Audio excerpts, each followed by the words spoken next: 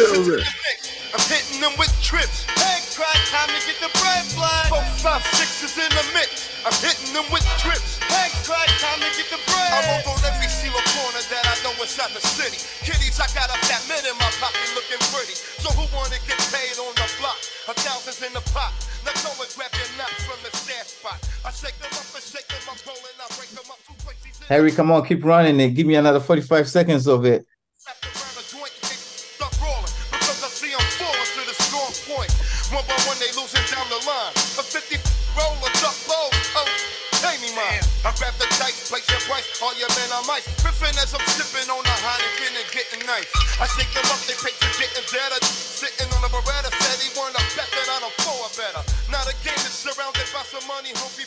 I put the kisses on my fist and roll the 666s.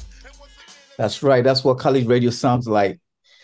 Good morning. Today is Wednesday, and this is the Urban Talk Radio 103.5 FM WNHHLP, where you will hear conversation, education, inspiration, and motivation from the American urban perspective. I am your host, Kingsley Osei, and if you are just joining us today on your home studios, we have a very special guest who will be having them introduce themselves a little bit. Today on Urban Talk Radio, you can join the conversation on Facebook at Bull Minds and Twitter at Bull Minds. You can also stream this show on your smartphone or computer by logging on to newhavenindependent.org. Also on my Facebook page, Kingsley OSEI. Today's guests are very special to this golden era, the golden era of hip hop, as we celebrate this hip hop 50th anniversary. Today's show is on college radio programming in the golden era of hip hop, and I do have some very, very, very special guests who were very instrumental in New England college radio. If you don't know what college radio really meant, you just got a taste of it in our intro music. College radio was responsible for any music that you heard on a commercial station. We were the gatekeepers of whether you were going to be heard or not. So for all you guys that don't know, whether you caught up in the iHeartRadio, Clear channels, none of those were relevant until college radio determined who was going to be heard and who was not. If you wasn't charted, you was not moving forward. So with that being said, we do have some very special guests. We have my brother DJ Billy Bush, of currently on WZMX 103.7. We have Big Reg, who is currently on WZMX as well, as the co-host of the morning show. Big Reg was at 910 Gems. Billy Bush was with us at WXCI. We're going to allow everybody to reintroduce themselves. We have my brother James Lewis, who was with us last week. James was on WTCC, I believe, in Springfield. And we have the OG Ron Ice Lewis, who was responsible for my radio career as well as DJ Billy Bush radio career. Now, I believe everybody on this show right now is also a recipient of a hip-hop expression of Black History event as your contribution to hip-hop. They were awarded for a hip-hop expression of Black History, a show put together by the city of Bridgeport and Connecticut Against Violence. Some of them, I still have their citation. Big Reg, I still have your citation. And I believe I still have James Lewis citation as well. Ron Ice made it on our cover page of Connecticut Post at that event.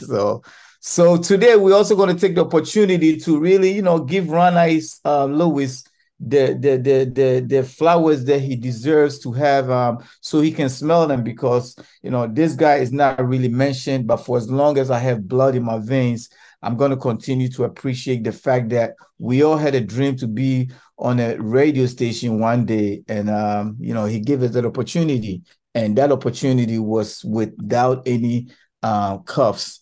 Allowed us to really play what we wanted to play, what the people wanted to hear, what the people didn't even know that they wanted to hear. So with that being said, we're going to allow everybody to reintroduce themselves. DJ Ron Ice, can you come in and introduce yourself? We lost Big Reg somehow. I hope he comes back in. Oops, unmute. Wait, I have to unmute. I have to unmute.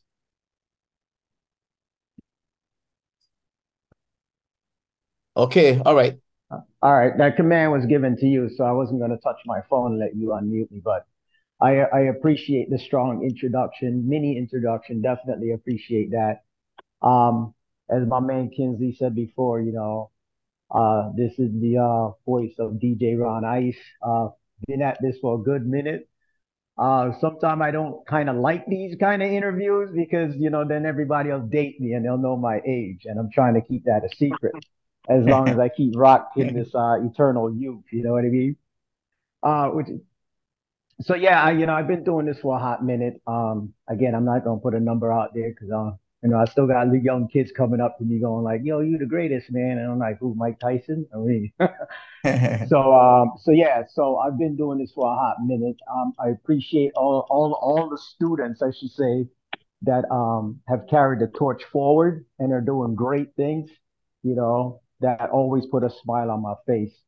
But yeah, I would say I start this off back in the late 80s. So Okay. that is your clue right there in terms of when this was started. But I'll leave that for all the Q&A. But Definitely. again, Ron Ice, quick introduction.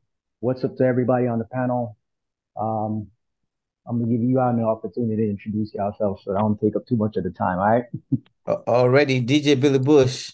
Yes, DJ Billy Bush. Afro. And I see the specs. What's going on? You're wearing glasses, man. Afro. DJ Kingsley. So yeah, DJ Billy Bush, currently on WZMX Hot 937. I could be heard each and every weeknight, Monday through Friday, 8:40 until 10 p.m. with my partner Kid Fresh. Been doing this oh man, very long time. I could say I was on WXCI 91.7. We had a show called Club Dub hosted by the legend Ron Ice right there. And I got my radio start with him at his station each and every Sunday. That was heard from 3 to 6 p.m. And basically we were like Kingsley said, we were the station that played all the hottest underground, anything you wanted to hear. We were always trying to have everything first, made sure we had exclusives, and it was important to us to make sure we gave you that exclusive music first. And Kingsley knows that we were always going to the labels, trying to get these records before anybody. Shout out everybody who used to do the record runs back in the days. Ron Ice, we all know about that, sitting in those lobbies baking, trying to get those records. I mean, that's what it meant to us. We were all for the culture, and we still are. I know I am. And like I said, I'm glad I was a part of that XCI movement for the 12 years I was on there. I was on there from 91 until 2002. And then I started ZMX November 2003, and God willing, this November I'll be going on 20 years at ZMX, so looking forward to that. Alrighty. James Lewis, come in. Wow, man. Let's see. Currently on WTCC, been there for a number of years. Started off at WAIC in Springfield and WSCB. While at TCC, Al Lindstrom invited me to come down to WESU to do some Sunday stuff for those guys.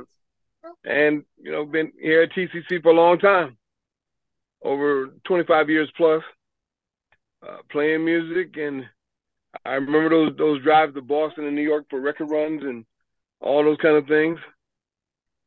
I miss those days of being able to go to the branches and go in the back room and take what I want. And I wish those days would come back. Saving a lot of money. What's up with Al Lindstrom, man? I know he's a product of Connecticut, but we never really see him involved in anything Connecticut. What's up with that? Because Al was living in North Carolina. Basically, he Hollywooded in North Carolina. I think He comes back to Middletown and tries to do some, every now and again. But I got to hit him, so I'll hit him up. I just, I just had to, say, hey, if you're a product of Connecticut, man, you know the city and state that made you, no matter how big you get, man, you should always look in the rearview mirror. The Tasha McKeers, I'm constantly in touch with Tasha McKeer.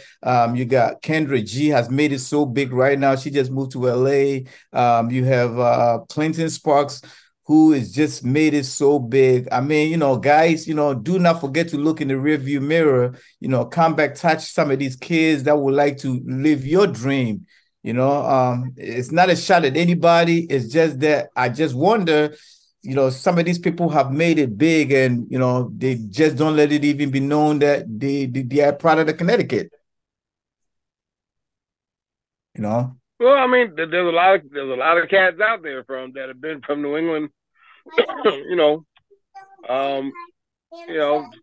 people do it, some people do it quietly. Right. But as a whole, has put a lot of cats out. DJ Mars from Springfield, and a lot of cats have been in different hip hop groups and stuff like that. So the numbers are crazy. I mean, the numbers are crazy, but we need to hear from them. But anyway, we can squeeze that in there somewhere. That's a conversation to be held. So let's finish it's a very important conversation to be held, because we have some heavy hitters that made it out of Connecticut. Whether Connecticut made you, whether it was your beginning, you are still a product of New England. Period. And it needs to be known. Kids in New England need to know that it's not true that nobody makes it out of here. You may start from here and finish it elsewhere, but you still started from here, and that needs to be heard and known. Big Reg, can you introduce yourself, please? Yeah, Big Reg, at 937 Bucket Reg Morning Show. What's going on? All right, so give us a better introduction of who you are, how you got here.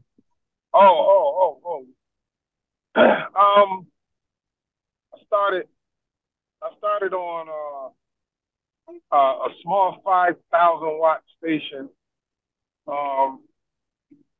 Jams 910 and 89.9 WQTQ in Hartford.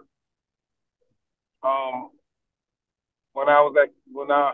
kind of did it backwards. I was on commercial radio first. Then, well, you know what? No, what people don't know. Is it freezing? Huh? Yeah, we lost your audio for a second. Could you hear me? Yeah. Okay. So yeah, James Lewis, you probably know him. A kid named Divine. He was on 89.3 WRTC when hip hop was only played from 12 midnight to 6 in the morning on college radio. And I used to be on there with him from 12 to 6 in the morning. And then I got on Jams 910, and I was just there, hanging out, just trying to make a name for myself, and ended up getting the afternoon slot on the station. And then when Hot 937 came and shut Jams down, and then I went to college radio over to 89.9 WQTQ, where I did weekends over there.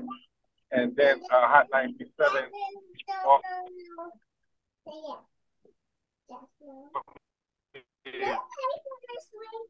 Okay, let me step in. Big Reg, we are having a problem with your audio, and it's very bad for radio right now. So let me step in so we don't lose listeners. That was Big Reg, formerly of 910 Gems. And let me introduce myself, DJ Kingsley. I also started radio on WXCI 91.7 Western Radio, opportunity given by my brother DJ Run Ice. And then I went to WVOF 88.5 FM, which was in our Fairfield University radio, where I went and turned, they had some type of turntable, one of those old Technique turntables. And I actually brought in, I was able to get them to bring in SL 1200 in there. So yes, I was the one that got that station to bring in SL 1200s.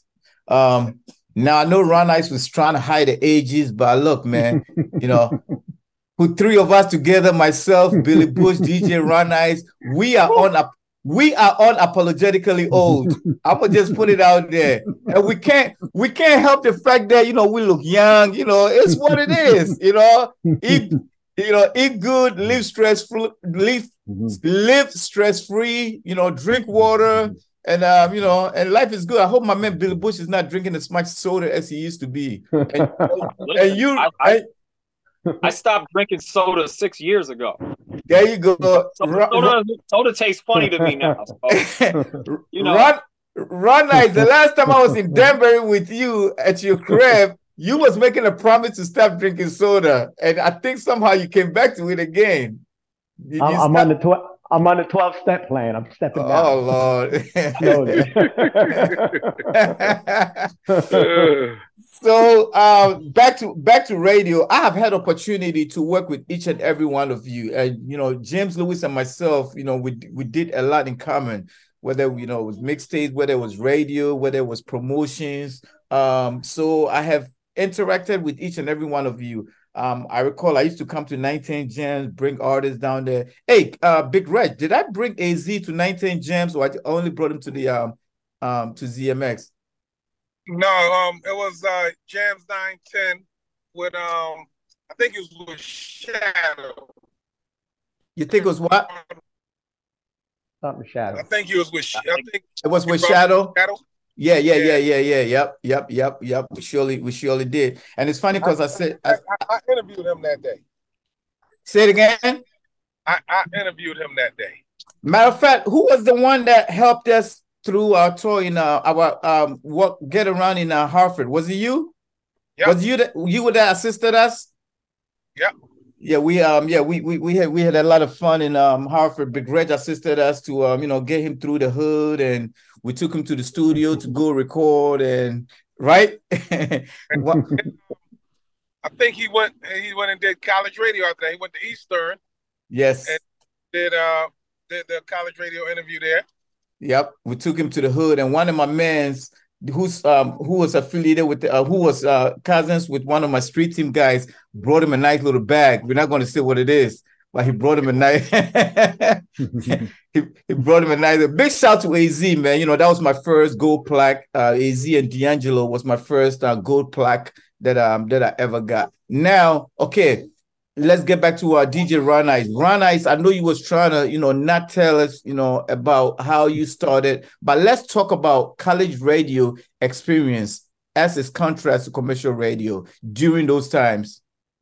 Well, the whole concept behind that was to set the trend and bring up the actually set the trend and bring up the new and up and coming artists. So we were like that filter, we would tell them straight up. It was like, and we would also notice the pattern, like, this is what's coming up new in the underground, and this is what's gonna move hip hop, not necessarily in a different direction, but this is a fresh new flavor that's coming along, and we're gonna help to allow that movement to make its way into mainstream, because you know how it is with hip hop. It was always promoted as something for that younger culture. And even though we were doing that, at the same time, I was seeing a potential problem that was going to happen years later down the road. That potential problem being that they would retire off the older generation before they even get to that point where they're established throughout the world. And that was something that I noticed, didn't like, but the stuff was so huge, it was moving so fast, it was kind of hard to put the brakes on it and go like, wait, we do like the new flavors that's coming, but let this run its course first, circle the globe, you know what I mean? And then you guys come in next. But it was a process that couldn't be slowed down, you know what I mean? And so that's why you have the older generations going like, where's our recognition? Because we never taught that younger generation to respect the pioneers that paved the way, and that was a problem that I saw coming when we were doing the college radio scene. Because again, we wanted to set the next trend, but it was coming so fast. You know what I mean? While we were doing that, they were kind of retiring off the older generation faster than we expected. So that was one of the things that I think that was a key element in college radio, us bringing that new generation in, but it was coming so fast. You know what I mean? There was no way to slow it down. But overall, it still worked out, Now, Billy Bush, during your transition, I recall when you first got on Hot 93, and it could not be an easy transition because here you are, you've seen our intro, which was 456 by Cool G Rap. The tempo of that music at college radio is not the same tempo of music that you could bring to commercial radio where everything is like fast, fast, fast, fast. Mm-hmm. How hard was it for you to transition until you really got into your groove at ZMX Hot 93?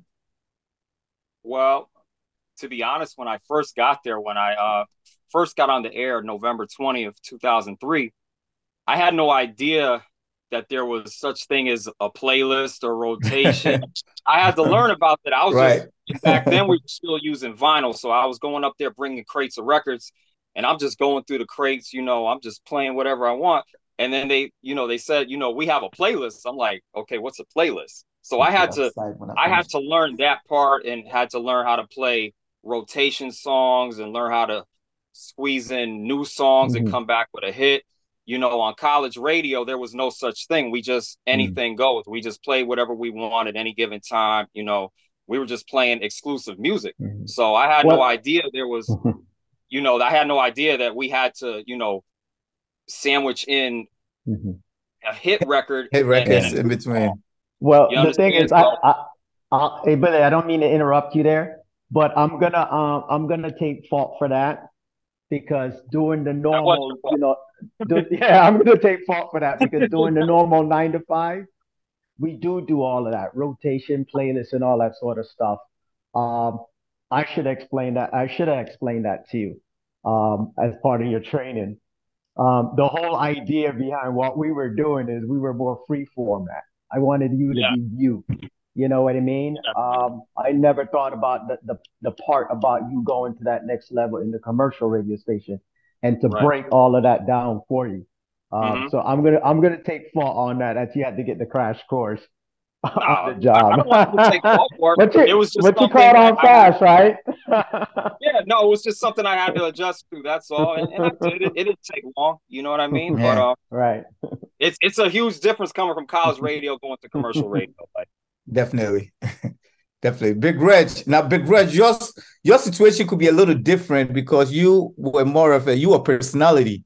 So your transition would not be the same as Billy Bush. How was your transition? Well, my transition, it wasn't the same as Billy's, but it was a transition because I came from urban radio into rhythmic radio. So we would play songs that wasn't looked at as hits to other people. You know what I'm saying? And songs that we played, they wouldn't play on Hot, or they wouldn't consider it as a hit, but it was in our world. So, and I was on urban radio. We were minority owned. So I worked with all, minorities. It was Black and Spanish people in there. And it was hip hop. So I thought that's how it was. So when I first got hired by 93 and I went into the building, it was a transition because the people working there didn't look like us. And it was kind of like how they have, I mean, it's just the business of commercial radio where you have people who's not always from the culture telling you how to do the culture. Mm-hmm. So it was definitely a transition, and I had to learn, like when we was at Jams 910, it was no playlist. It was no playlist there either. It was no playlist. Like I had a big show on my show. I had DJ Corrupt on there, and I give him a record, be like, "Yo, play this joint hot," and we play it. It was a commercial radio station, but it wasn't a mega company, And I always say that that Hot 937 is here because it had to be, because the numbers that we were doing on the small AM station dictated that hip hop was big. Definitely. That it was, and it was like on a 5,000 watt station, we were doing numbers that FM stations were doing. And we knew sooner or later that our job was going to end, because looking at the ratings, we beating some people we shouldn't be beating. Mm-hmm. And so again, when it happened and I went over, remember I was at 89.9, that's another urban inner city station. So going to 93 was corporate world. It was super corporate. So I had to adjust to that. Remember, I was a dude from the streets getting into this. You know what I'm saying? I was like, everything with me happened in like a year and a half. I got on Jams 910. Some things happened inside the station, and I ended up having my own show, getting paid for it. And then it comes around, I become the rep for Def Jam.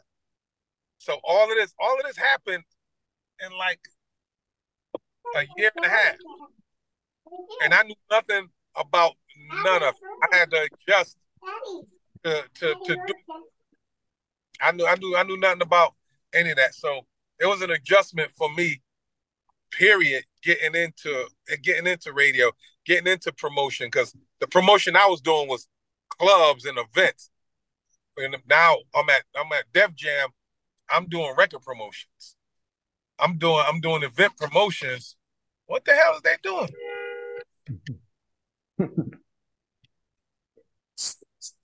Yeah, you should come see me. I'll make that trend easy. so hold up. So big shout to my brother DJ Corrupt. They used to say that we look alike. Mm-hmm. Big shout to my brother DJ Corrupt. He broke a lot of records for me at 910 Jams. I gotta shout my man DJ Corrupt up. The last time me and Corrupt did together, we put a Rick Ross versus Jeezy in the very beginning stage 1. We put a mix CD out together. When Rick Ross and Jeezy was just on the come up, we put them against each other and we put a nice little mix CD out. Big shout out to Corrupt. Started the beef. Say it again. So y'all started the beef. No, we definitely. Darius know that. Matter of fact, Big Red, you probably remember, I did interview Rick Ross in a little dressing room when he came to Springfield. You remember Rick Ross came to Springfield the first time to do a show? The Hippodrome. The Hippodrome. You remember that? Yep. I remember he was in a room that was very dark, and I got a chance to interview him in a video camera. So we're gonna be doing a 50th show on Hip Hop 50th show on Street Team as well. So Big Red, you're gonna be coming back on right along with my man Pete Higgins and James Lewis. It looked like I'm recycling the same people over and over, but these same people that I'm recycling is not my fault. That they were all instrumental on every topic that we are putting out, and it's just what it is. They were in the forefront of everything that was going on during the golden era. Let me do the station ID, and I'm gonna get back to my brother James Lewis. This is the Urban Talk Radio 103.5 FM WNHHLP. I am your host, Kingsley Osei. And if you are just joining us today on Urban Talk Radio, you can join the conversation on Facebook at Bull Minds and Twitter at Bull Minds. Also, on my Facebook page, Kingsley OSEI. You can also stream this show on your smartphone or computer by logging on to newhavenindependent.org. I would like to give a shout out to some of the WXCI's best. Big shout out to Tim Buddha. He was a part of the family. Shout out to my man, Rich Gage, DJ Clyde Eastwood, who was also a part of the family. Cool Keith, Jules Jones, anybody. I think big shout out to Ron Stewart, who is now the VP of senior VP of promotions at Warner Music, Warner Records, was also a part of the WXCI family. It was a very big family. So I came. Y'all probably don't remember. I came out there one time to XCI. It was in Danbury, right? Yes. Yep.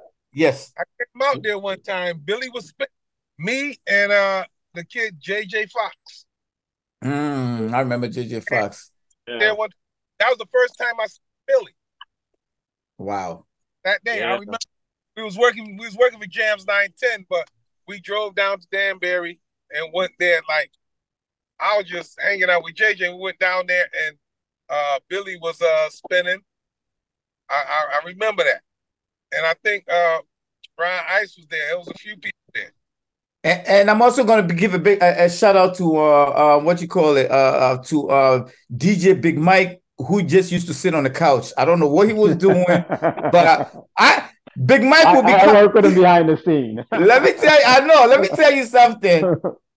I have a picture of Big Mike on the couch. And we will be doing a show next week on mixtapes, on Justo mixtapes award special, because like I said, it's very unfortunate that I have not seen any events surrounding DJ Justo, who created the mixtape award, because the DJs were not getting recognized. And I have not seen any event surrounding or even any shout on Justo at all. So we're going to be doing a special on DJ Justo, and we're going to bring in all the everybody who was awarded by Justo, and people such as Billy Bush, who used to put out the Mad Flavor mixtapes that I used to trying to get a hold of. So we used to hustle those tapes hard back in the day. Man, Bush, we're gonna have out there. Bush is this is my brother. I love Billy Bush unapologetically. We have just so much respect, so much history, together. I'm going to tell my story about how me and Billy will go to the record labels together on a Friday. We used to have that routine: go to VIP Record Pool, maybe go to Rock and Soul, go to B Street, and go to White Castle, get those crazy burgers, and then I gotta drive all the way to Danbury for 12 a.m. show just to hit them in the head. Like, I just got this white label. Listen, that's how much it meant to us, though. We were so key to us to have those exclusives and bring them to WXCI first. That was our thing, man. We didn't care how we got the music. We just wanted to make sure that it was heard on the radio every week. And to Ron's credit, because he didn't put any shackles on us, we knew that when we get to that station and we throw that needle on the record, the 5, 6, 7, 8, 10 seconds, if I'm not nodding my head to it, I don't care what your lyrics are. If I nod my head and my neck is breaking, that record is going on right away. You heard it first. That's how we broke record at XCI. Oh, man. Because the record was given to us where we didn't even hear about it. We got it, got in the car, drove straight to the station. So the needle came on the record when we were live on the radio. And if my head did not break, that record was on to the next. That's how we broke the records. James Lewis, hold up, James. Before James get in here, that was one of the things that I was trying to get across. Give you guys that freedom, that surpriseness. You know what I mean? the reactions. You know what I'm saying? I wanted you guys to enjoy that, and just like you said, I didn't want that shackle on you. And as you can see, it left that long lasting memory of all the fun that we did back then. So I'm glad you recognize that and appreciate that. So thank you for that. Those Definitely. were those were the good times though, where you hear a record, you like it, and you can play it. Yes. It wasn't no red tape. It No red wasn't. tape. No yellow tapes. No yellow tapes. Yeah. It's No, like we were getting away with murder. at Jams 910, at Jams 910, I was a personality. The turntable was over to my left, and I got a record, and it was nice. It wasn't in the computer. I turned the turntable on and played it over the air. It wasn't even time for a DJ to be on. I probably wasn't supposed to, but if it was a record that I had and I thought it was dope, I would play it over on the turntables. Right. And then Corrupt to get in there, and I give it to him and tell him how dope it is, and he'd be like, "Well, why you ain't waiting to let me play it?" Yeah, Oh my God. that's how impatient I was. I would play it, got there, and then give it to him and tell him it's dope. You heard it first. James, come in. Yes, sir. What was your experience, James? all of those things, because I was at Jams 910 too. So yeah, all those things happened. Ricky gave the mixers a lot of freedom. He'd come back. I just need you to play these 3 or 4 or 5 records once. Anything else, you play what you want, which is unusual for a commercial station to do that. So the rest is history. After we put those 30,000 in Bushnell Park. Mm-hmm. After that, everybody, Hot 93, power came. Right. That concert at Bushnell Park was legendary. We had it. It used to be called the Jam Slam, and we had Ja Rule when he first had Vinny Bettavici out. That's how I got the gig at Def Jam. Hey, Big Reg. Yeah. Now let me tell you about that event that you're just talking about. That Ja Rule event. I was working with what's the name of the group on Columbia Records? Jagged Edge. You remember that? Jagged Edge was on that show. On that show. So I was on stage with Jagged Edge after Jagged Edge performed, and everybody was waiting for Ja Rule. So Ja Rule come on stage. Me and my street team, we were all on stage when Ja Rule came on. The crowd bum rushes the stage. James, listen to this story. The crowd bum rushes the stage. Ja Rule drops a his StarTech phone, because Ja Rule's always wearing sweatpants. He drops his StarTech phone. I picks it up. I didn't know that was his. I picks it up, right? Later on, I'm going through the phone, and I realize the phone belongs to Ja Rule. He's got Buster number, Didi number, Russell Simmons number. And I'm like, oh my God, this dude dropped a jewel. So what did I do? His grandmom's number was on it.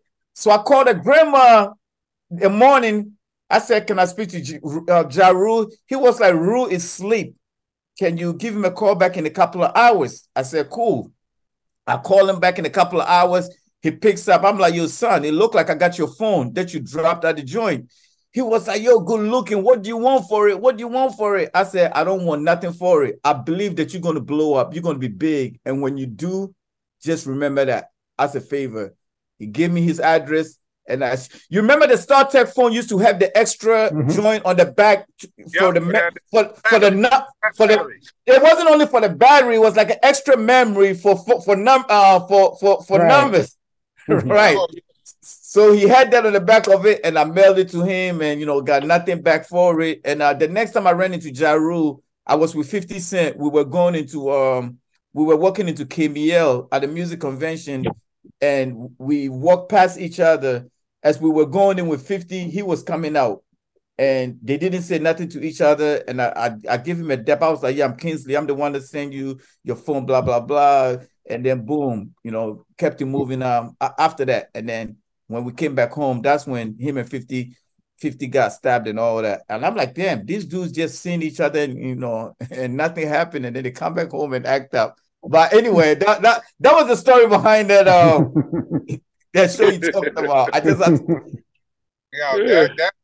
that concert was crazy. Ja Rule got on a speaker and was going crazy. And they stopped messing everybody because security couldn't handle it. Could have been up to the. You remember Big Red? They couldn't handle it. They stopped macing everybody. Yeah, it was, man, but they started throwing bottles and everything, King. It got crazy. It did get crazy. It did get crazy. That was the start in the making. Crazy. Yo, they said it was about 30,000 people in the park. It was deep. It was crazy. It was deep. It was deep. That's when I found out about you too. When I was at Def Jam, because I had the Def Jam account. You had all the rest of them. Yeah, Def Jam account was the only account I never had. It's funny. That one account I never had. I had everything else. Me and James put together. All the accounts. I think it is working. This brother working. But those was the days. And now you don't even see promo teams like that no more. And I think that it's some artists who needs that. Like, yes. Some still do. There's some artists that ground campaign like that. That grassroots is still needed, man. There's certain things just will not go away. Some still do. You don't have the money for the big machine. You still do need that hand to hand. That's who to do it. The indie artists, they need to get the ground campaign going, the grassroots joint, because, like you said, marketing is the biggest obstacle when you're an artist. The marketing dollars is the biggest obstacle.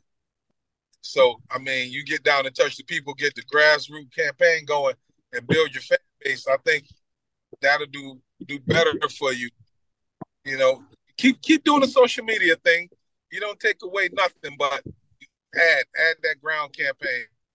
And now, I think that'll work out.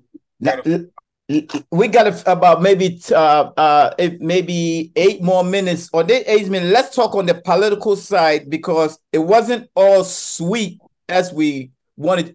It's not like we wasn't professional with it at the same time, because to Billy Bush credit, we were on the radio before there were clean edits from every record that came out. At some point, for us to break that record aggressively, we had to know where the curse words was, so we can edit it our own. And Billy was the master of it. Billy was the master of it. We was hitting that phono line button over here. What? Yes. Listen. We wasn't using 5 second.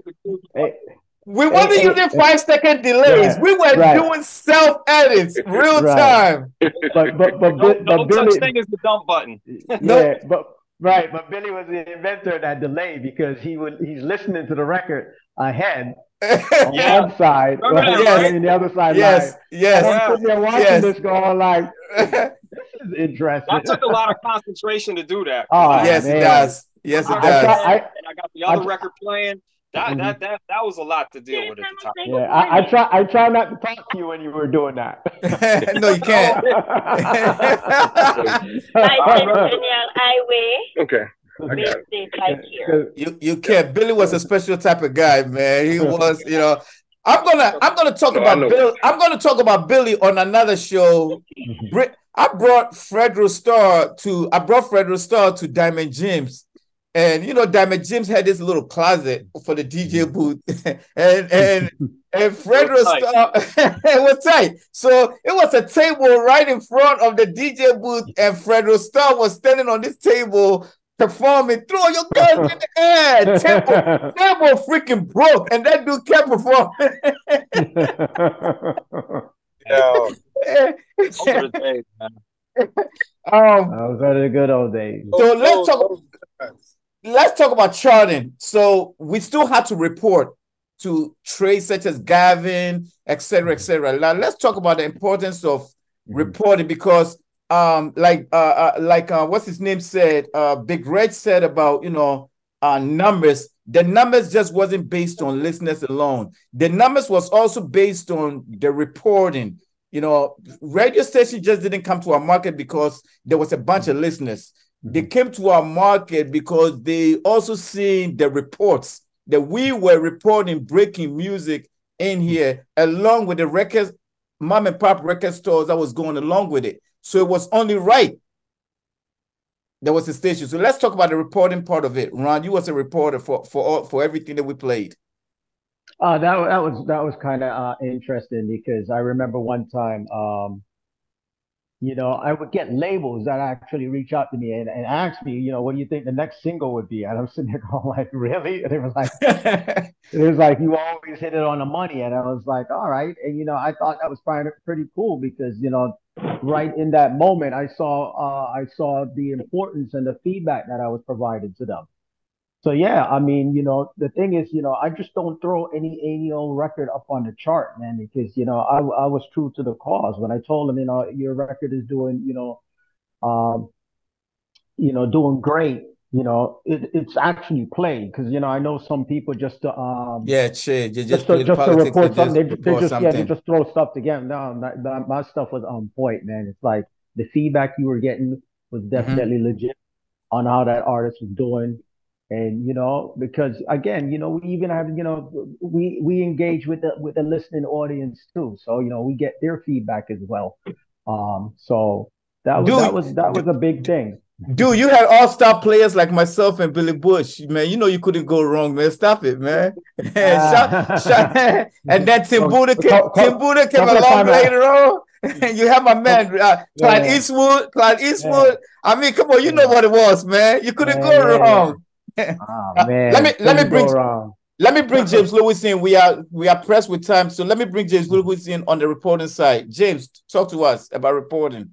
Well, we all know how important reporting was for Gavin, Hits, Urban Network, CMJ, Jack the Rapper.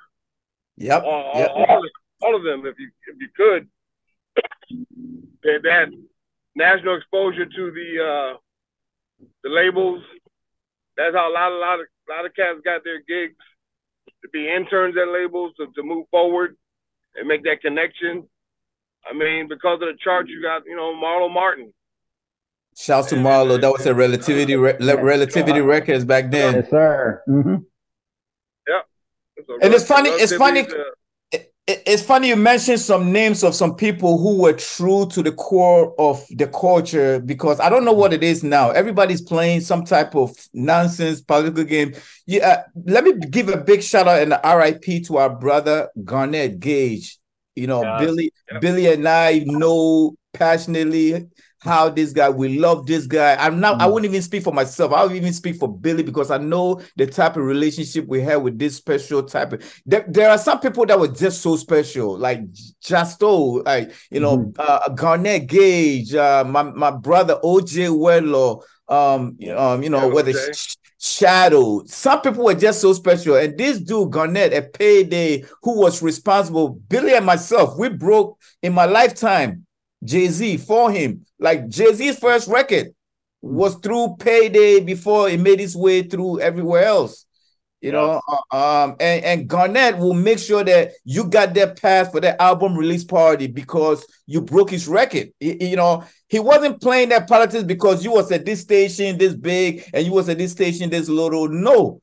If he gave you that white label and you played his record, he remembered you to give you that next white label. And for all the listeners, if you don't understand that white label conversation, there is a 30 or 60 records text pressing of records that needs to go out to the whole country.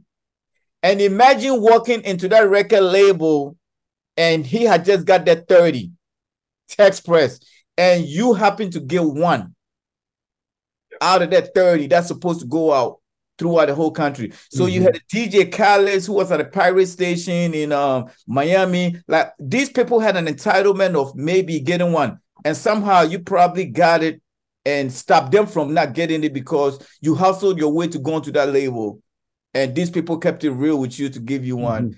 It's a whole different type of, It's a beautiful thing, man. Big Reg, come in. I need you to come in. We got a couple of more minutes. I mean, that was hip hop. That was before, it got so outrageous with the money. That was the core of it. White labels was what it was. People would press up their own stuff. People press up their own joints and I mean you can get them. It wasn't no politics in it. It wasn't no politics with those. It was like, let me know whether you like it or not. And we know it's hot. And you better appreciate the fact that you got this thing and you are responsible for whether it's gonna hit or not. That's right. Well, the white vinyl stuff and those exclusives, that was the form of payola to get you to play the record, because those exclusives cost money. Yeah, before the other pressings come out. So when cats come up to me like, yo, I'm gonna give you $5 for that record, like, nah, dude, I know this is worth more than that. They only made 500 of them. Right. You ain't going nowhere. My son will be able to eat off of this. Right. Later on. Oh shoot. I got a storage unit of them if you want to buy records. That's it. You know what I'm saying? That was when finding the new hot music was a thing. It's like, who got the new hot music? It's like you don't really get that energy no more right now. Nope. It wasn't the label telling you this what we pushing is a new record. That just went strictly off of your ear and how you felt about a record back then. And it actually would tell you what record is hot. Yeah, you know what I'm saying? Because it wasn't a say hi. Yeah, we need this. We're going for ads on this. We're doing that. Nah, this was, yo, I like that. I want to hear it. And it was new. Everybody wanted the new, wanted the new fire. Now you really don't get that energy no more. Oh, okay, so hold up. We have 15 more minutes live on FB. We're going to sign off on the radio, and then we're going to stay on FB for 50 more live to finish this. I mean, we can go on for days because there's just so much history to share. Yes, sir. This is the Urban Talk Radio. Hold up. This is the Urban Talk Radio 103.5 FM WNHHLP. I am your host, Kingsley Osei. And if you are just joining us on this last part of our show, you can follow the conversation on Facebook at Bullmice and Twitter at Bullmice. Also on my Facebook page, Kingsley OSEI. You can also stream this show on your previous shows on your smartphone or computer by logging on to newhavenindependent.org. We are also streaming live on every platform. Thank you for joining us. Remember, Urban Talk Radio airs every Wednesday at 11 a.m. For anybody that has to go, thank you for joining us. Now, but we will continue on Facebook Live for another 15 minutes. All right. All right, I gotta drop out, but James, I see you got my memo for the hat, so big up to you. Address it. Not a problem, man. I appreciate that. So I gotta drop out because I gotta do a corporate thing. DJ Ron Ice, we definitely appreciate you for giving us this that opportunity. We can never forget you. We don't, for us, you will always be dear in our heart. And you are one of the few that always pick up your phone. Billy will co-sign to it.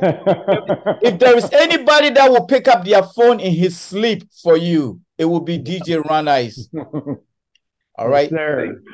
I appreciate this, man. And it's good talking to you fellas, all right? All right. Already. I'm out. All right. So, yeah, Big Reg, finish what you were saying. Continue what you were saying. I mean, I don't even remember. We was going through so much. I done lost the train of thought. Yeah, I mean, yeah, we were talking about, charting and whatnot. But let me say one thing. I recall you guys came in the game along with Hot 93 came in right along with Power 105. No, Power 104. Power 104 with Star and Wild. Let me yeah, just keep it real. My street team at Hot 93 double team to run Power 104 out of Connecticut. Let me just and the word when Buck was on the show last week, we talked about this, and I give Buck his credit for as a DJ coming in, he knew exactly how to program to a market like Connecticut, where you just can't come in on some more clear channel and trying to give us a one size fit all. We are about their mob deep. We are about their 50. You got to know how to program to us. And with Buck's experience on retail and being a DJ, he knew exactly how to program. So him being a DJ him being a DJ is a plus. It's because big plus. Like I said before, you go to some companies, you have people who are not of culture telling you how to run the culture, Mm-hmm. Mm-hmm. and there's a whole bunch of research, all this. Buck has the actual ear and the feel of the culture to be able to put on. So, when he came into the market, he seen that reggae music was big here. Right. He implemented reggae. He seen that it was a heavy Latin market. He put Latin music in. Right. And he programmed from his DJ background. Right. Which I think made it better because you actually got a better variety of music. Now he had to play those other songs too. I mean, at the end of the day, definitely, it's business. But he did a good job of mixing in the other stuff. At some stations that you won't hear any of those songs. Like honestly, you hear people used to say, the radio play 18 jams in a row, all that. You go to some stations, they'll give you 10 songs and those in rotation, and some of them you'll hear 2-3 times in an hour because that's what researched well.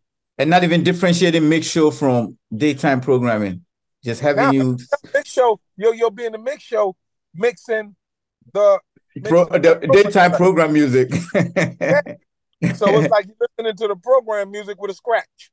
Right. So, you got people who playlist is smaller. Like they say 18 jams in a row. Ours, I've known stations that got 10 jams in a row. Like you'll hear the same song literally 3 times in an hour, even on a mix show. For me, it was a loyalty thing. Big shout to Steve Sonhaney. Steve Sonhaney is a very, very, very good guy.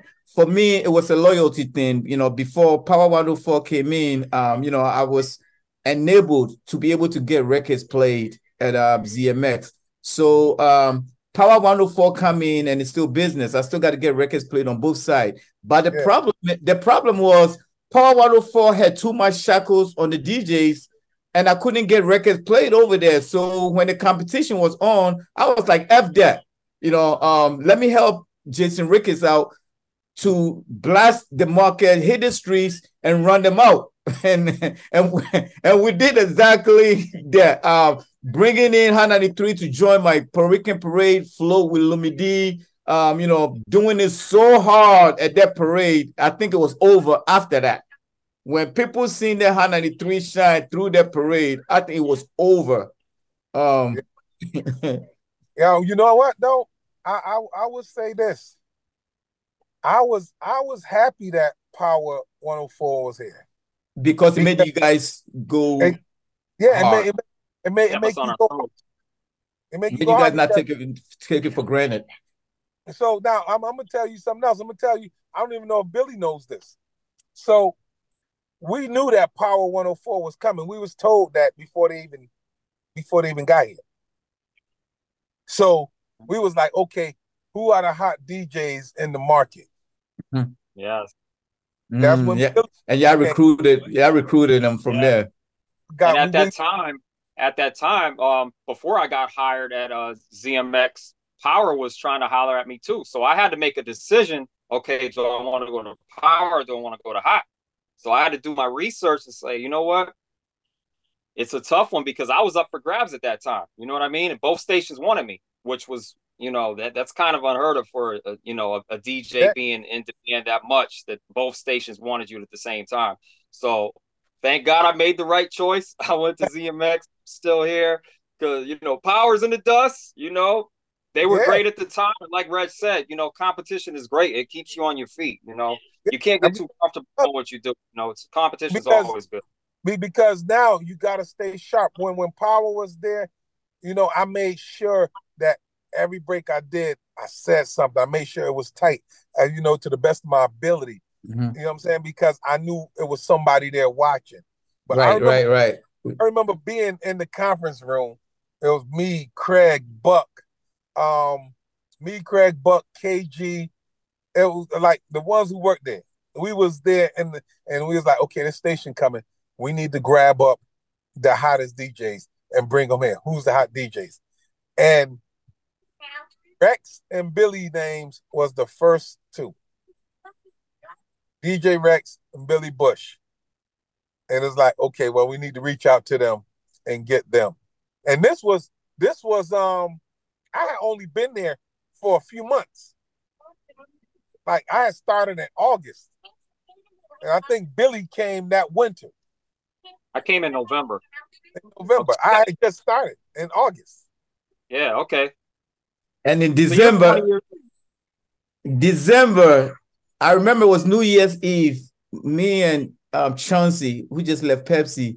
We was on the phone. Chauncey had just got to Pepsi too, not too long after that. And we were brainstorming and we hit Billy up. I think that we hit Billy up either the night or the following morning. Billy, you remember me and Chauncey hit you trying to manage you because you had just got on 193. Yeah, I remember. Yeah. Shout out to Chunks, man. Had me doing those Pepsi parties in Miami. Like, Yeah, that yeah, was we fun, had right? we had some big dreams for you, man. Just didn't go that way, but we were dreaming ahead for you. James, talk to us, man. Was Yo, James was like the biggest tastemaker. we didn't even address that, right? There's Oh a yeah, reason right. we didn't even address that at all. James is responsible for a lot of stuff. That's why I said that biasly. I'll keep having the same people on the show about this hip hop 50th stuff because those same people were instrumental on every On freaking every level. topic. Yeah. James was big with the tastemakers, man. James, he had it going. He had it moving. I remember because when I got in the radio, I really didn't know what I was doing. And then so I was on the job training the whole time. Like I was on the job training. I swear to you, when I tell you, but I had passion though. I had passion, Definitely, definitely. but I didn't know what the hell I was doing. I ain't gonna even hold you. I knew nothing about nothing. And the kid JJ Fox, who was the assistant program director at Jams 910, he put me on to some stuff, but I was still one foot in the street, one foot out too. So it was like, I mean, I'm gonna go ahead and talk on the radio, and then when I left the radio, I was doing something else. So it was kind of strange because I wasn't hanging around. Like I was on like Hartford time. Like artists would come up and I'd be like, man, I ain't sweating these dudes, man. Get out of here. I would always like artists would come, I would never speak to them. Like I was on that Hartford. And then something clicked and said, hold up, Reg, you gotta network with these people. You gotta talk to them. And the first person that I really kicked it with was Fredro Starr. When I brought Frederick Starr there, When he came to the station when he had his Firestar Firestar with the Catch Entertainment. he did the Firestar project. Yep. And we got cool. I brought him to this club in Southington and he performed. And we just got mad cool. We used to we used to run crazy, man. We used to do a lot of crazy stuff. The thing about Fredro Starr from the era that you're talking about, Fredro Starr has never changed. Billy will attest to it. Fredro Starr was I was like one of his favorite. As a DJ, like I said, these people did not depend on record labels to break their records. They depended directly on DJs. So Billy would tell you, Fredro Starr would see me, and every time they see me, they wanted to give me a drop because they knew we used their drop to break their music. That's a whole nother conversation, That's a boy. whole nother. That's a whole nother conversation, man. Me and Kingsley, especially Kingsley, I'm gonna tell you, Kingsley, he was infamous for getting those drops from the artists. He would run up on them any place, anytime. He didn't care. Yo, It had was the like Walkman. it was like a Man, stick up. It was I like a need this stick up for drop. drops. Yeah. It was like a stick up for drop. I remember we was at Vendome and Onyx was there. I think it was a day party. And we was in the outside part of it. And I had everybody surrounded and I had my tape recorder. And Onyx was actually doing a freestyle for me on my tape recorder. Billy, you remember that? I used to use that on my mixtape. They were actually freestyling, no beat, on my mixtape, on my tape recorder until the rain started coming down. And I'm gonna tell you, he didn't care how bad the quality of the sound was. He it didn't matter. played it anyway. It did not matter. I'm gonna tell you another drop moment. Billy, you and I and OJ and a few others, we were all going to Mariah Carey album release party at a pier in New York. Oh, one on the boat, right? You remember that? And as we were going in, we seen Old Dirty going in the parking lot. You remember that? And I stopped him, and Old Dirty was giving me a drop in the middle of the street until it started raining. You remember that? Listen, Dirty. Every other word that came out of his mouth was bad. Was bad. It was bad. He didn't care. He cursed through the whole drop, man. Like, oh, those were the days. And let me tell you, some of the best drops you're gonna get from an artist that drop turns into a mix, into a freestyle. You're going to get one from Redman. You're going to get a dirty drop. You're going to get a Ghostface drop. Those drops turns into a freestyle because they're going to be talking. It's going to be like 2 minutes of a drop.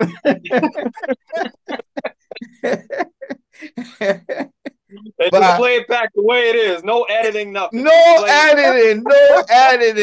And they were so professional with the drop that they knew to plug in, or even if they didn't, I was so masterful of the drop that I reminded them to plug in their single. I reminded them to plug in their album. If there was a release date, I reminded them to plug it in. So, the labels actually respected the fact that they didn't have to get these drops for us. We went on a grind, did it. We are helping them with the promotions for them.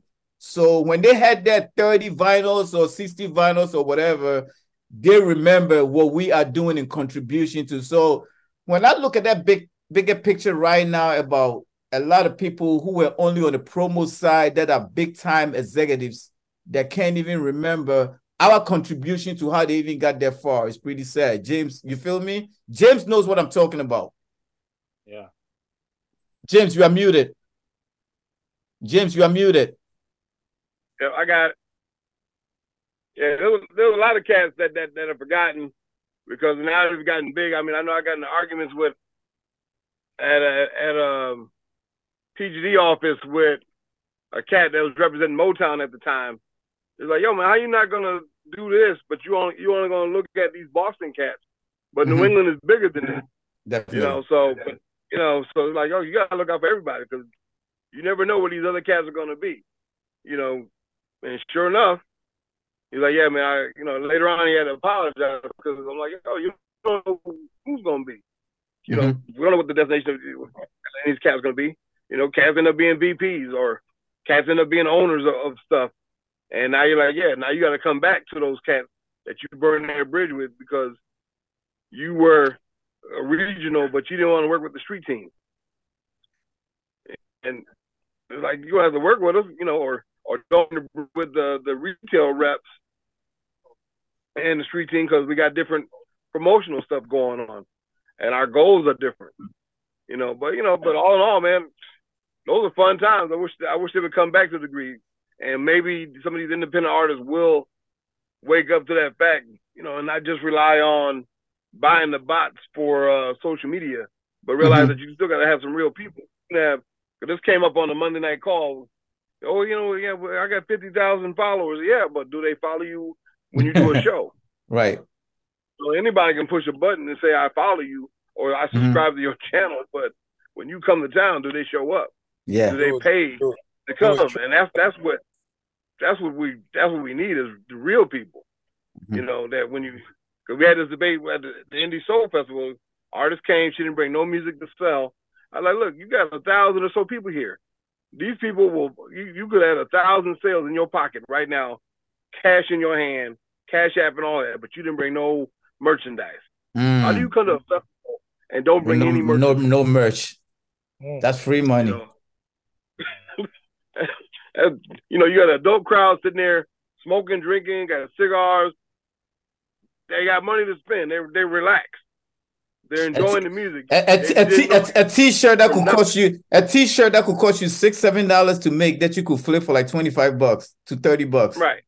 Yeah. There was one artist that brought merch, and she was from Brooklyn. They had a t-shirt, $10 t-shirts, and the other dude, the hip hop rapper B3, he had made up some oils, and they had like a candle. They sold out. 30 minutes. Sold out of everything. They're like, you travel three hours and you don't bring nothing. So not even a business card to pass out. So let's swing it back to people that we feel have become big time executives who started from the bottom and not looking back in the mirror. Let's talk about we were one of the first people to be playing music from Canada, Toronto. I was very connected with those Toronto boys. Saul Guy and Mr. Morgan, those were my brothers. You remember the James? My friend, you did some. I remember because they also came down to Amherst. Exactly. Billy remembers that as well. Whether it was the Rascals, Figure 4 Entertainment, which was Saul Guy and Mr. Morgan, the Rascals, Cardinal Official, Socrates. Those were all my guys. Matter of fact, Saul Guy was living in 560 State Street, the same building that Jay-Z was living in. I used to go down there to go see him. We used to call it Ghetto Heaven because when you go inside, the outside is hood, but when you go inside, the inside look nothing like the outside. So we used to call it Ghetto Heaven. As a matter of fact, Mr. Morgan is now the president of OVO. For all you guys that don't know, Billy, Mr. Morgan is real big out there, like super, super big red. Mr. Morgan. Yeah, I do. Yeah, you go to his page, check him out. He's making it, he's doing it real big. So I recall McKaiser, Billy's laughing because McKaiser, we're talking about breaking records. I used to send him my own charts. So I used to work at a place called Mecca Software. And when I go to work, that is where I was, making copies of my mixtapes. And, they will allow me to leave work early on Friday to go do my record hunt. I will go there and I will actually use their fax machine to send out my own playlist to everybody there. So you gave me a record last week. This week, you were getting a playlist from me, whether it was on the mixtape or whether it was played on the radio. So McKaiser kept seeing my playlist playing all his records, whether it was Onyx, J.U. Felony, Montel Jordan. I mean, we were playing all their records, the garbage ones and the good ones, I was just playing politics, So and then I'll call them, and I was doing all this just to get on the record list, on the labels list, because we were still down with record pool. That was good and everything. But the sole objective was to get on the record label list. And that number one list you wanted to get on in the world was Def Jam. That's that number one list you wanted to get on.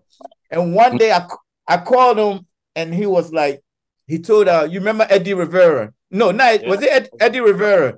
Eddie Rivera was his intern, and he said, come down and let Eddie Rivera take care of you. I went down there. Matter of fact, I think the day that we were, I'm not sure if it was the same time. Oh, he told Eddie Rivera to put me in the list. So boom, I get on the list. One time, me and Billy, I think we was at the soul food spot. Was we at the soul food spot when we met Mary or we met Foxy Brown. Yeah. We met Foxy Brown at what's the name of the soul food spot in New York? What was the name? Sylvia's. We was at Sylvia's. We was at Sylvia's, and we see Foxy Brown, and we were talking, and she got all excited because I think they were putting out the soundtrack "Touch Me, Tease Me," right? And she was talking to us, and she was very excited because we were telling us we were DJs, and we said, we were going to the label the following day. He was like, "Yeah, come to the label, ask for this, ask for that, ask for this." So as we were going to the label, we see her again on the elevator as we were going to the label. So she did a reintroduction to us, to Makaiser, to let us know, her knowing that we already knew them. And matter of fact, that was the genesis of meeting. And Billy, I think you should have been dating Mary J. Blige too. That's a whole different story behind that. If we got to throw it all out there, if we got to throw it all out there, we have our own drink champs, not drink champs. Oh my God. This handsome boy, Billy. Billy should have been dating Mary. And it was one time, I think we went to some type of party and we was in the street, and Little Kim had her Beehive chicks and Little C's, and they had like some type of they had some type of SUV truck in the middle of the road. Man. So I mean, talking about what's his name? Talking about Sam Crespo. My first label that I got on was Sam Crespo. Sam Crespo called Buddha looking for me. He was like, "Yo, who's this kid? DJ Kingsley. I keep getting his playlist. He's playing all our stuff." And he called Buddha because Buddha was the what do you call it, of VIP Records. He was a promo director. Yeah. And Sam Crespo is now at Warner Music, right along with the he's there with Chris Atlas and what's his name? Warner Records with Chris Atlas and Ron Stu and all of them. They got an all-star team over there. And Sam Crespo was the first one to put me on the list. And when I got that first record in the mail, James, let me tell you something. I cut the address label and put it away because it was the first record that ever came in the mail from Tommy Boy Records. And I'm like, the first mission accomplished. Here we go. Being on those record label lists meant everything to us as DJs, man. I remember when I used to get the records in the mail, I would take the sticker off, whether it was Atlantic Records, Relativity, Koch, whatever, Def Jam, and save it right on the record right there. I mean, was the beginning of you knowing that you are now a professional DJ? Look at Ron Ice coming back in. I'm working, but I'm still listening. But that's funny that we all do the same thing. You know what's funny? I got a box with still all those addresses and business cards. Wow. We gotta get together one day and come play your samples. You know what I'm saying? Wow. Yeah. I got a box with all that stuff in there, man. You a hoarder. Hey, run nice before you leave. You got me on tape? Oh man, that's not good. It says the real show. Right. The real show, April 2nd, 1996. Right. We did that one at night. Remember, Club Dub was earlier in the day, and the real was at night. Because I started that show for you, just for you. Because I didn't need beef between you and Billy. Nah, it was never that. You know, the beauty of me and Billy is, we brought in two different styles and just had so much respect for each other. It didn't matter. We just had similarity in a music taste. Right. That was correct. That was for sure. But understand that Club Dub was in the middle of the day, so we couldn't get Yeah, real hard. yeah, And that's where the night show came in, where you were able to go hard. We yeah, got some cool pictures out of that yeah. too. But Billy brought his hard on his mad flavor tapes though. Yeah, yeah. He knew when to bring it. And I'm not a turntablist. I'm not a turntablist, so I knew when to play. With what my capabilities are. Right, And right. Billy knew what his capabilities Hmm. were. So there was Hmm. never, No, never ever. We no. just had It, so much. it, wa- it, was, it was crazy because you don't understand. Doing your show late at night, we were getting away with murder. We were drinking. We were doing all sorts of crazy. Right, and you know what? Before we sign off, Ron, I made a post the other day that Mhm. people need to remember before there was a DJ Kingsley drama hour, Right. there was a WXCI Hmm. drama hour. Hmm. We Yes, sir. we were the ones getting the calls from the jails. We Hmm. were the ones Yes, getting the yes, letters. yes, We yes, yes. we were the ones getting people get through their bids. Let's Right, right. let's keep it all the way Yeah, 100. that's all I say. Don't forget that. I'm telling you, man. We left our mark. We left our mark.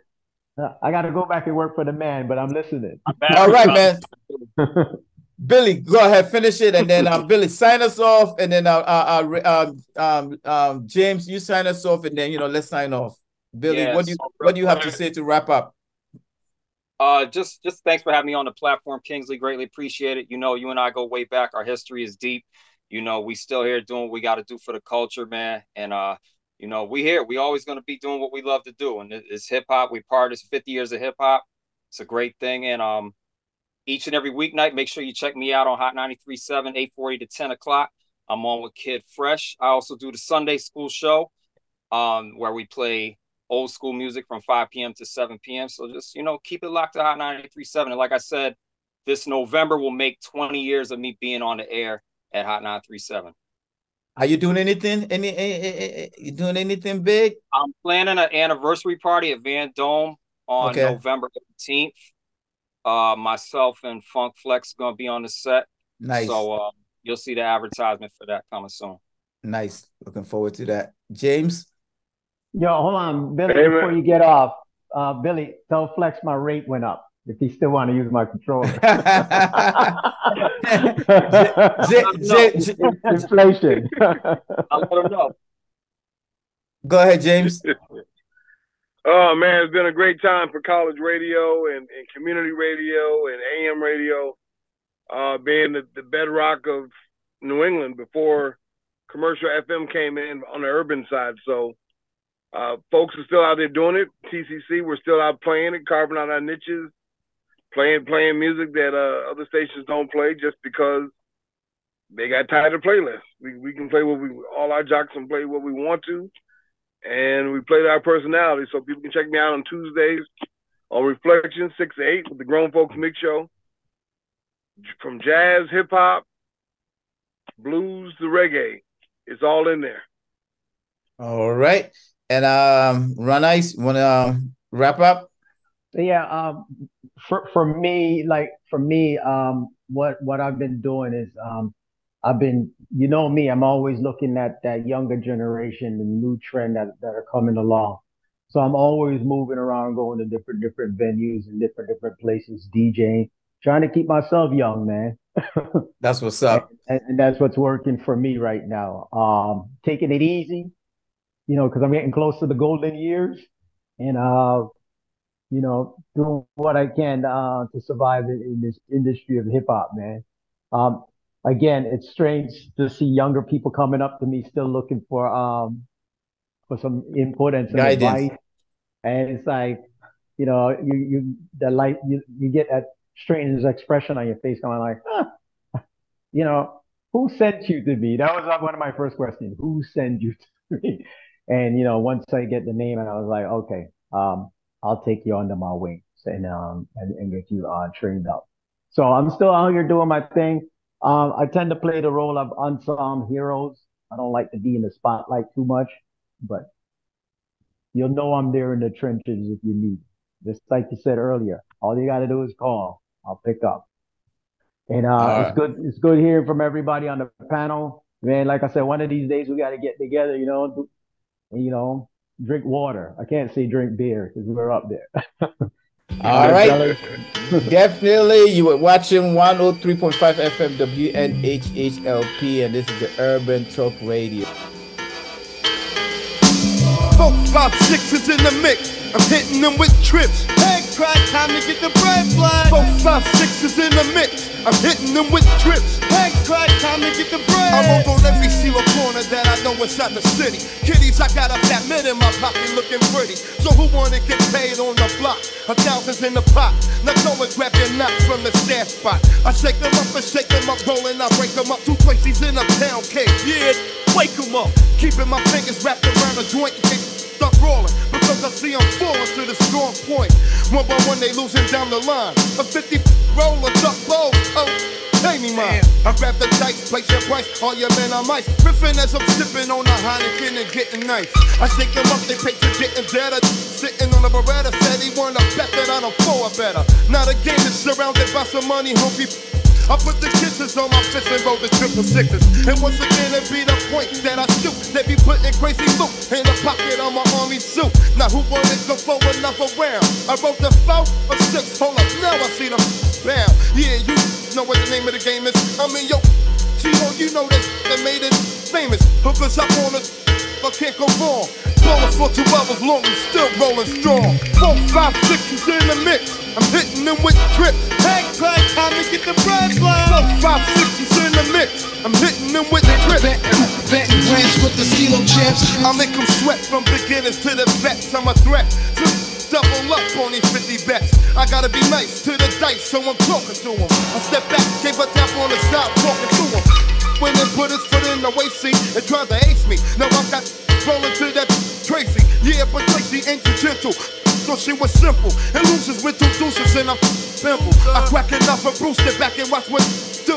Who threw that to you? I'm roping the whole group. One by one, companion that fell to the train. From over south of bank, that's what I'm saying. Your luck is tough, I'm making enough to buy a kilo. Uh-oh, look out below, I think I wrote another CeeLo. Pick up my crap, don't get back a dime of that.